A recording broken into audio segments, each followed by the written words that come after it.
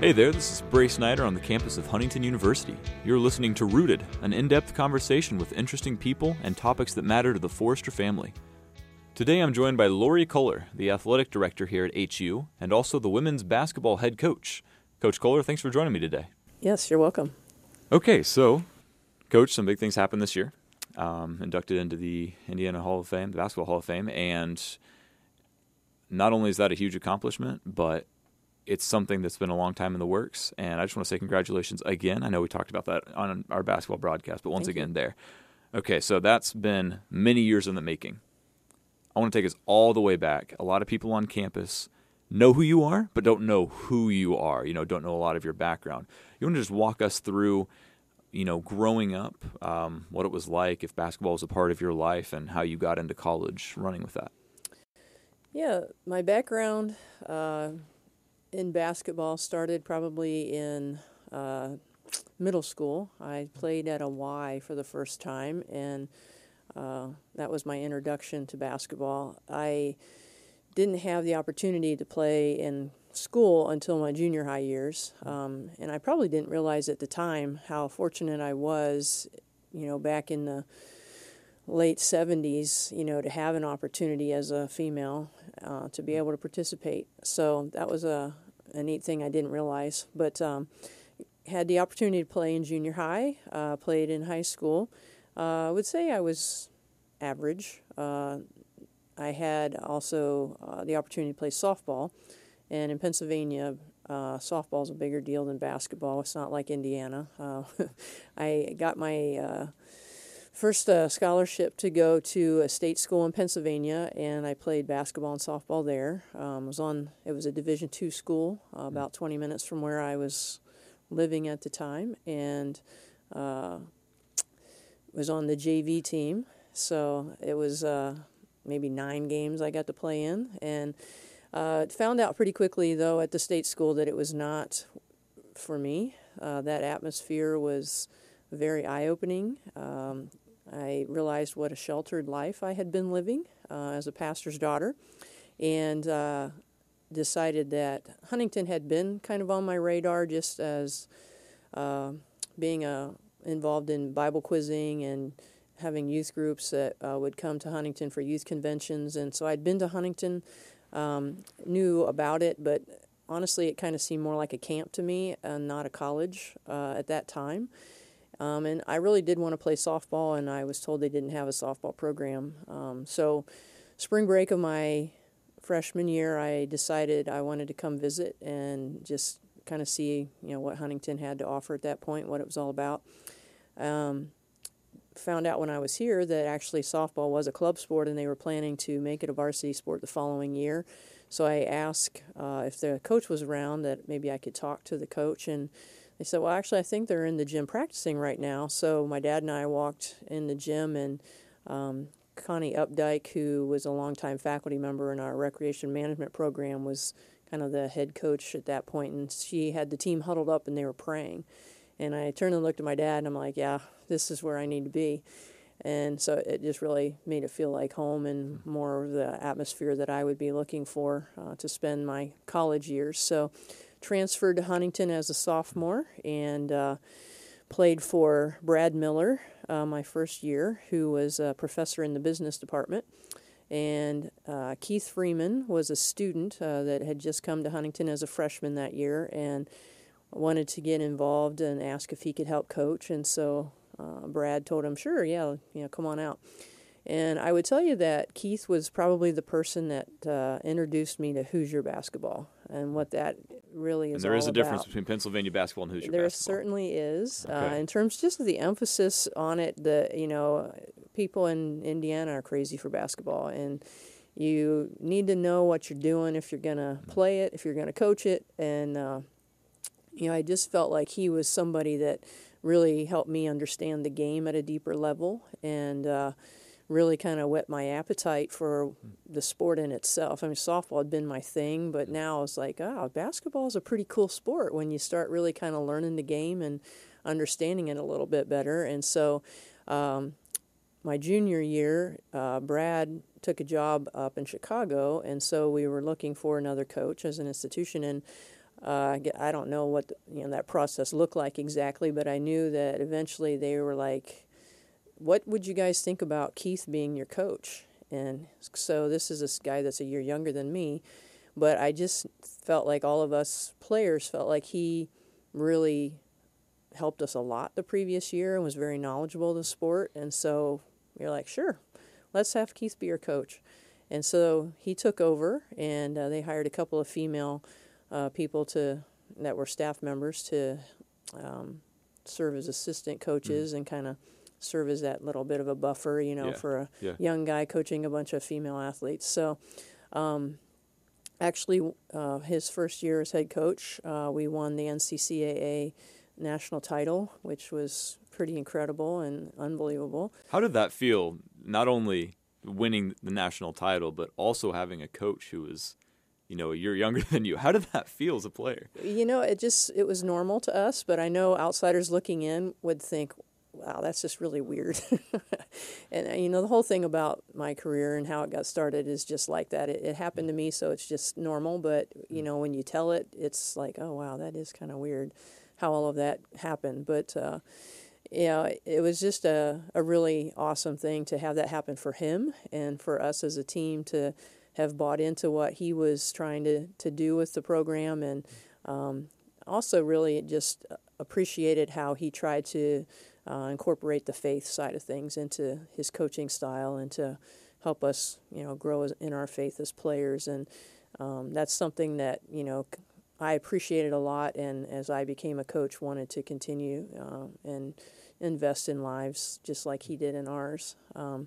So because I transferred, I changed my major. I ended up having to go an extra semester to do my student teaching, and so I was out of eligibility at that point, and thought, well, if I'm still here, maybe I can, be a student assistant under Keith. And it just so happened that year the institution had asked Keith to co-coach both the men and the women's basketball teams, and he had the help of these two female staff members. One was Ann McFerrin, which, she's still here, and the other was Carol Harding, who was here in career services. She also coached our tennis team at the time.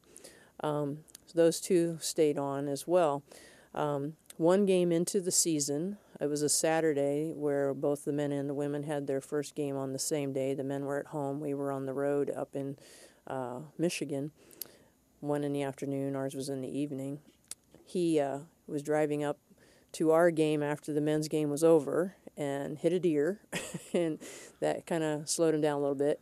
Got there about right as the game was starting. Oh, my goodness. And he turned to Carol and said, I can't do this. This is impossible. First game.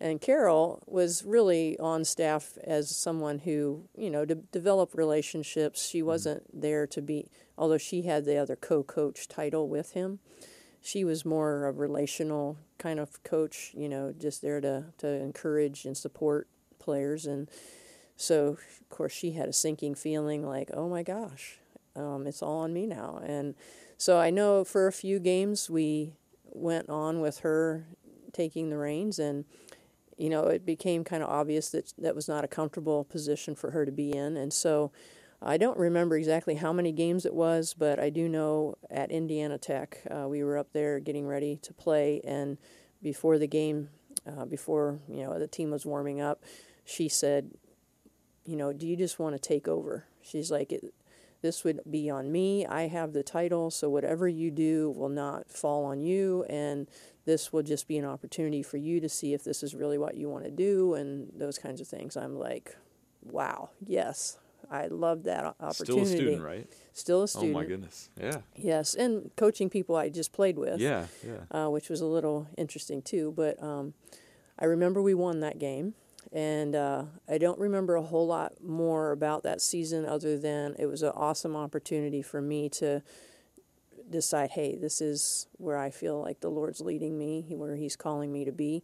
And so at the end of the season, I applied for the head coach position, and thankfully several people took a chance on me, being pretty much just right out of the gates, not even really out of the gates to begin with. But they hired me, and it's been a blessing to be here ever since. 1,307 career points during your 3 years. The third women's player to join the 1,000-point club. Going from that, and again, not even in 4 years, in 3 years, going from that to a coach, I mean, you took off since then. What sort of were some of the things that you did when you were first a coach? Because you mentioned not only being a very young coach, but a coach of girls that you had just played with before. What was it like right out of the gate, just getting started, somewhat new to the game of basketball, somewhat, but it was a part of your past as well. How did you sort of go about that? Well, I went about trying to start in a situation, where I'm coaching people or people I played with and trying to figure out what that looks like. I go back to having some great mentors in Carol Harding and Ann McFerrin. They were people that were very grounded in their faith. They had a great understanding of what it looks like to serve, to encourage, to love on your people, on your players. And they were just great role models for me, and they were also people that kept me grounded and would say, okay, in this situation, let's talk about how we want to handle this, or, hey, this is what you did in this situation, maybe next time, this would maybe be a little better way of handling it, and there were probably a lot of those moments early on. But I feel like the players, because I had had the opportunity to coach them a little bit the year before, and we did fairly well when I was in charge then, that maybe there was a little bit of respect that had been formed, and so they were more willing to listen to what I had to say. And but I would also say that Huntington University set me up to be successful, to just in one, having the mentors around me, and two, this was in the mid-'80s. There were a lot of institutions around the country that weren't as far along in their compliance with Title IX.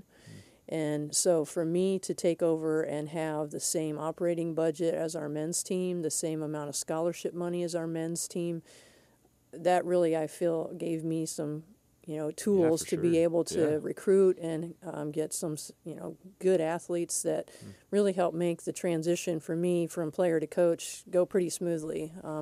I was able to have better athletes than a lot of teams we were playing just because they didn't have the same type of funds to be able to recruit kids with. So I give Huntington University a lot of credit for that, and the administrators at the time for making that a priority in who we were as an institution. Well, certainly a great decision on the part of the university because, again, we talked about this, but NCCAA national championships in 91, 92, 24 winning seasons with an average of over 18 wins per season, 7 conference titles, 5 teams going undefeated in conference, 6 trips to the NAIA national tournament, finished in the Sweet 16 3 times, 29 players named NAIA or NCCAA All-Americans. That's just crazy. And 70 players named all-conference teams.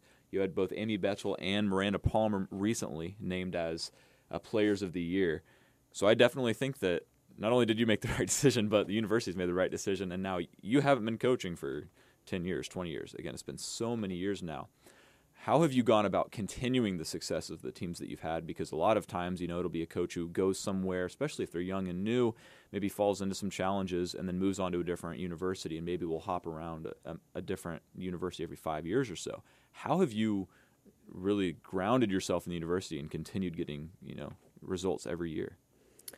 Well, I think I've grounded myself here at the university for all of these years because of the mission. As a student, I came and I visited and I saw a team in a prayer huddle, and that was so me. And it really was indicative of the experience that I had here with Keith, really making faith growth a part of his coaching and a part of what happened to me and the experience that went with that. And to just really understand what the mission of the university is and to have the same heart for that. It really gave me, and I probably couldn't have put this into words back then, but over the years it's become more, visible to me in that we're all looking for a purpose in life. And, I once heard a really intelligent person say that your purpose is where your talents and your burdens meet. And so I felt like basketball was a talent I had, and having a burden to help 18 to 22-year-olds find their faith and make it their own is just a great combination for me, and a place where I felt like my purpose has been to be here and have that be part of who I am. I've never felt called to be anywhere else. No other doors have been thrown wide open, and where the Lord says, "Hey, I want you somewhere different." So I try to do the best I can year in and year out to be faithful to the call that I feel like He's given me. So you've won a few national championships. What has been some of the greatest moments that you can think back on over the years? Some probably recent, some probably old. But what are some of those defining moments that you've had over the course of your career here at Huntington? Some defining moments over the course of my career have been on the court. Some of them have been off the court. You mentioned a couple with the 2 NCCA national titles. It was really awesome to win one as a player, and felt really awesome to give some of my own players the opportunity to do that. Those are very memorable. Those were times where my parents could be there and witness it too. And being from Pennsylvania, they didn't always get a chance to see me play a lot when I was here and be around much for my coaching career. So to have them there and witness both of them was pretty special. I would say winning the conference tournament in 1994, which gave us our first automatic bid to the NAIA national tournament in my career, was a pretty special win. And it's, looking back over the years, it's a little bit ironic that we beat Indiana Wesleyan to do that at the time, and it was Marian College. But kind of bode well for the future, and a lot of opportunities to beat a really good Indiana Wesleyan team. But I just, that's one of those goals you have as a coach, to get to the highest level, and for that to be the first time. The first one's always going to be the most special. I think about, some of the games at the national tournaments, getting to the Sweet 16. One game in particular against Menlo, we were down 10 at halftime. We came out, we caught up within 2. We get down by 10 again. You think, okay, this just isn't our year. But we come back and we actually couldn't hit a free throw to save our life in the first half, and end up winning the game at the foul line at the end by not missing. Wow. I think we hit 8 out of 8 or something at the end to seal the win. And just some things that we overcame as a team, and were able to advance against a team that, when you look at them warming up and you look at us warming up, there's no reason we should be in the same gym. They're studs. They're, a lot taller than us, and, but we just had a really great group of players that worked hard and believed in each other and fought for each other, and that was just one of those games. I think about a couple of times that we won games on half-court buzzer beaters. Just kind of funny, the first one that happened was my second year of coaching, all the way back in 1987. Wow. That was the first year that the women had the three-point line. Oh, okay.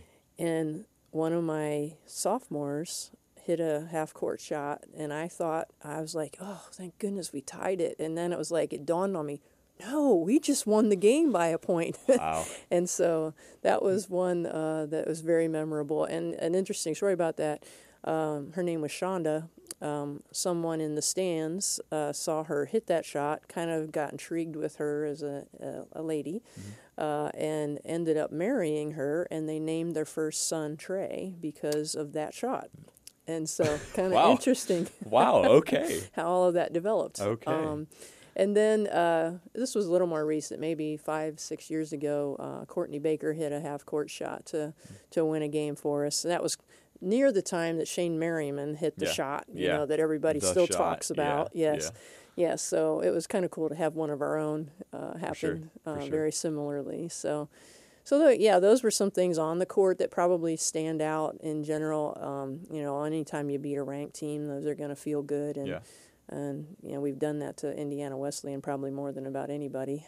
So we enjoy that. Big one this year as well. Yeah. Yes. Twice this year we got them when Yeah. they were ranked. So off the court, though, I think that's the thing that really keeps me motivated, keeps me wanting to come back. It's the moments, the missions trips that we've been able to take as a team that are so meaningful. And such great development for the players in terms of their overall worldview, not to mention their growth in their faith and what it does for our team chemistry and those kinds of things. For a coach, too, to see kids come in and talk about their faith as I go to church and have them leave being able to be bold in their faith, sharing their testimony and claiming their faith as their own. Yeah. There's nothing better than that. For me, and I've had the opportunity to see a player get baptized and be a part of that. That's amazing. When kids actually accept Christ for the first time. Yeah. That's what keeps you coming back as a coach. Because the wins and losses, they're great, but it's really the growth, the relationships, that you develop over the years that kids you still keep in contact with and. Are there for their weddings and know about their kids and those kinds of things. That's what it's all about, and those are a lot of the memories that carry on. That's what keeps you coming back. Exactly. So it's been a good amount. It's been over 3 decades.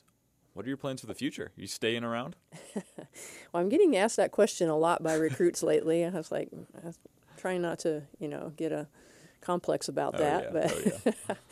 I understand why they ask, when you've been doing something that long. But, it's kind of a family thing. My dad has been a pastor for 40 years. My oldest brother worked the same as a youth pastor at the same church for 31 years. It's what we do as a family. And, I think a lot of us, we find a passion and we find our purpose and God's calling. And, we just want to be honoring in that and follow his will for our lives. And I think that it's something that I will continue to do until the Lord says it's not time to do it anymore, or here's something else I want you to do. So this is your mission field. This is my mission field. And that's awesome. And it's funny that you say it that way. That's what my dad has always said, you're in the ministry too, it just has your congregation is a little different than his, and the church, but you do have your own congregation, and you're the shepherd of some sheep too. So it's a neat way of thinking about it. But yeah, it's definitely something that I still enjoy doing. I'm still very passionate about, and there are retirement ages that when I get to that point, I'm sure that'll be a welcome time. But right now, I don't see that happening. But not yet. Next season's already here. Next season is. Coach, always a pleasure getting to talk to you. Appreciate it, and thanks for joining us today. Yes, you're welcome. Make sure you subscribe to Rooted on iTunes, Google Play, or Spotify. You can find us by searching Forrester Radio Rooted. And you can also catch Rooted Thursday evenings at 7 o'clock on 105.5 WQHU.